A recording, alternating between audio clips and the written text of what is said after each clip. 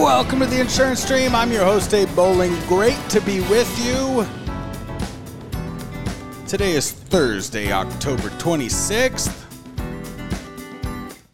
We're talking about how to start an independent insurance agency. If you already did it, it's always good to go back and compare notes, right? If you're thinking about doing it, we've got your guide. Today's episode is sponsored by ePay Policy, payment processing just for the independent insurance agent.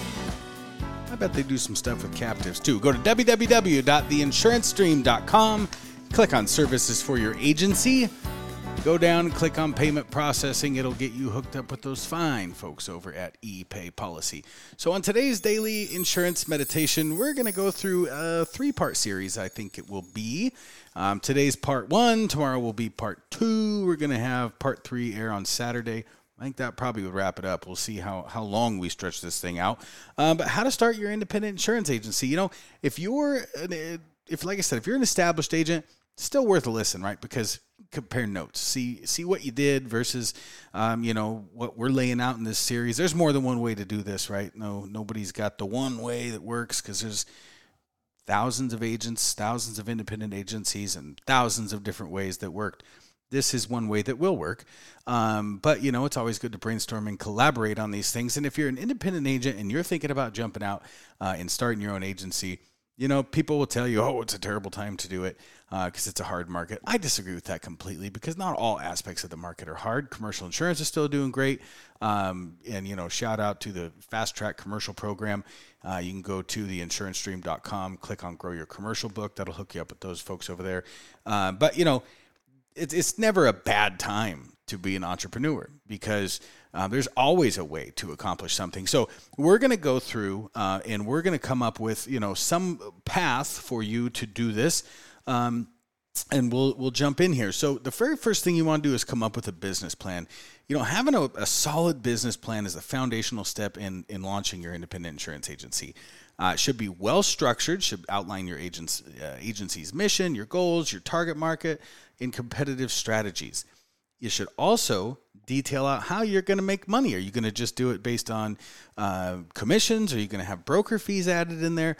And then you need to put together a financial forecast. What size of client are you targeting? How big is their premium? What's the commission rate? Are you going to add in a broker fee? How many of those do you need to close per month? And we're going quick here, so you re-listen to it if you need to. But, you want to do that. So that way you can put together a financial forecast to guide your growth.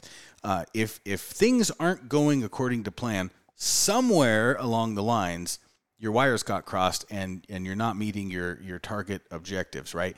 You're not contacting enough people. You're not closing enough deals. Maybe you don't have the right markets. There's all sorts of variables, but if you have a plan and you stretch that plan out to, to say, this is what I want to do the first year, your first month probably is going to be mostly prospecting, mostly figuring out your advertising, things like that. Your second month, you should be closing some of the deals from that first month, and then so on and so forth. It should kind of go up, on a gliding increase as the first year goes on, which leads to point 2, having enough capital. You have to have some way, this is kind of obvious, but you need to put it in your plan. You have to have some way to be able to pay bills while you're waiting for your insurance agency to start generating revenue, right? So maybe you have cash. Maybe you have a 401k. Maybe you work a night job. Maybe you do something, right? Maybe you have some investor help, family help. I don't know.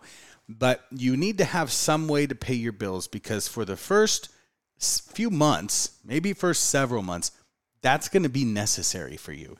While you build up your customer base, while you get deals closed, while you X date things out for renewal, you're going to need a source of income in the meantime. So we've covered the first 2 points, which are big ones. Come up with a business plan, have enough capital to float you through the beginning, and this has been your 5-Minute Daily Insurance Meditation.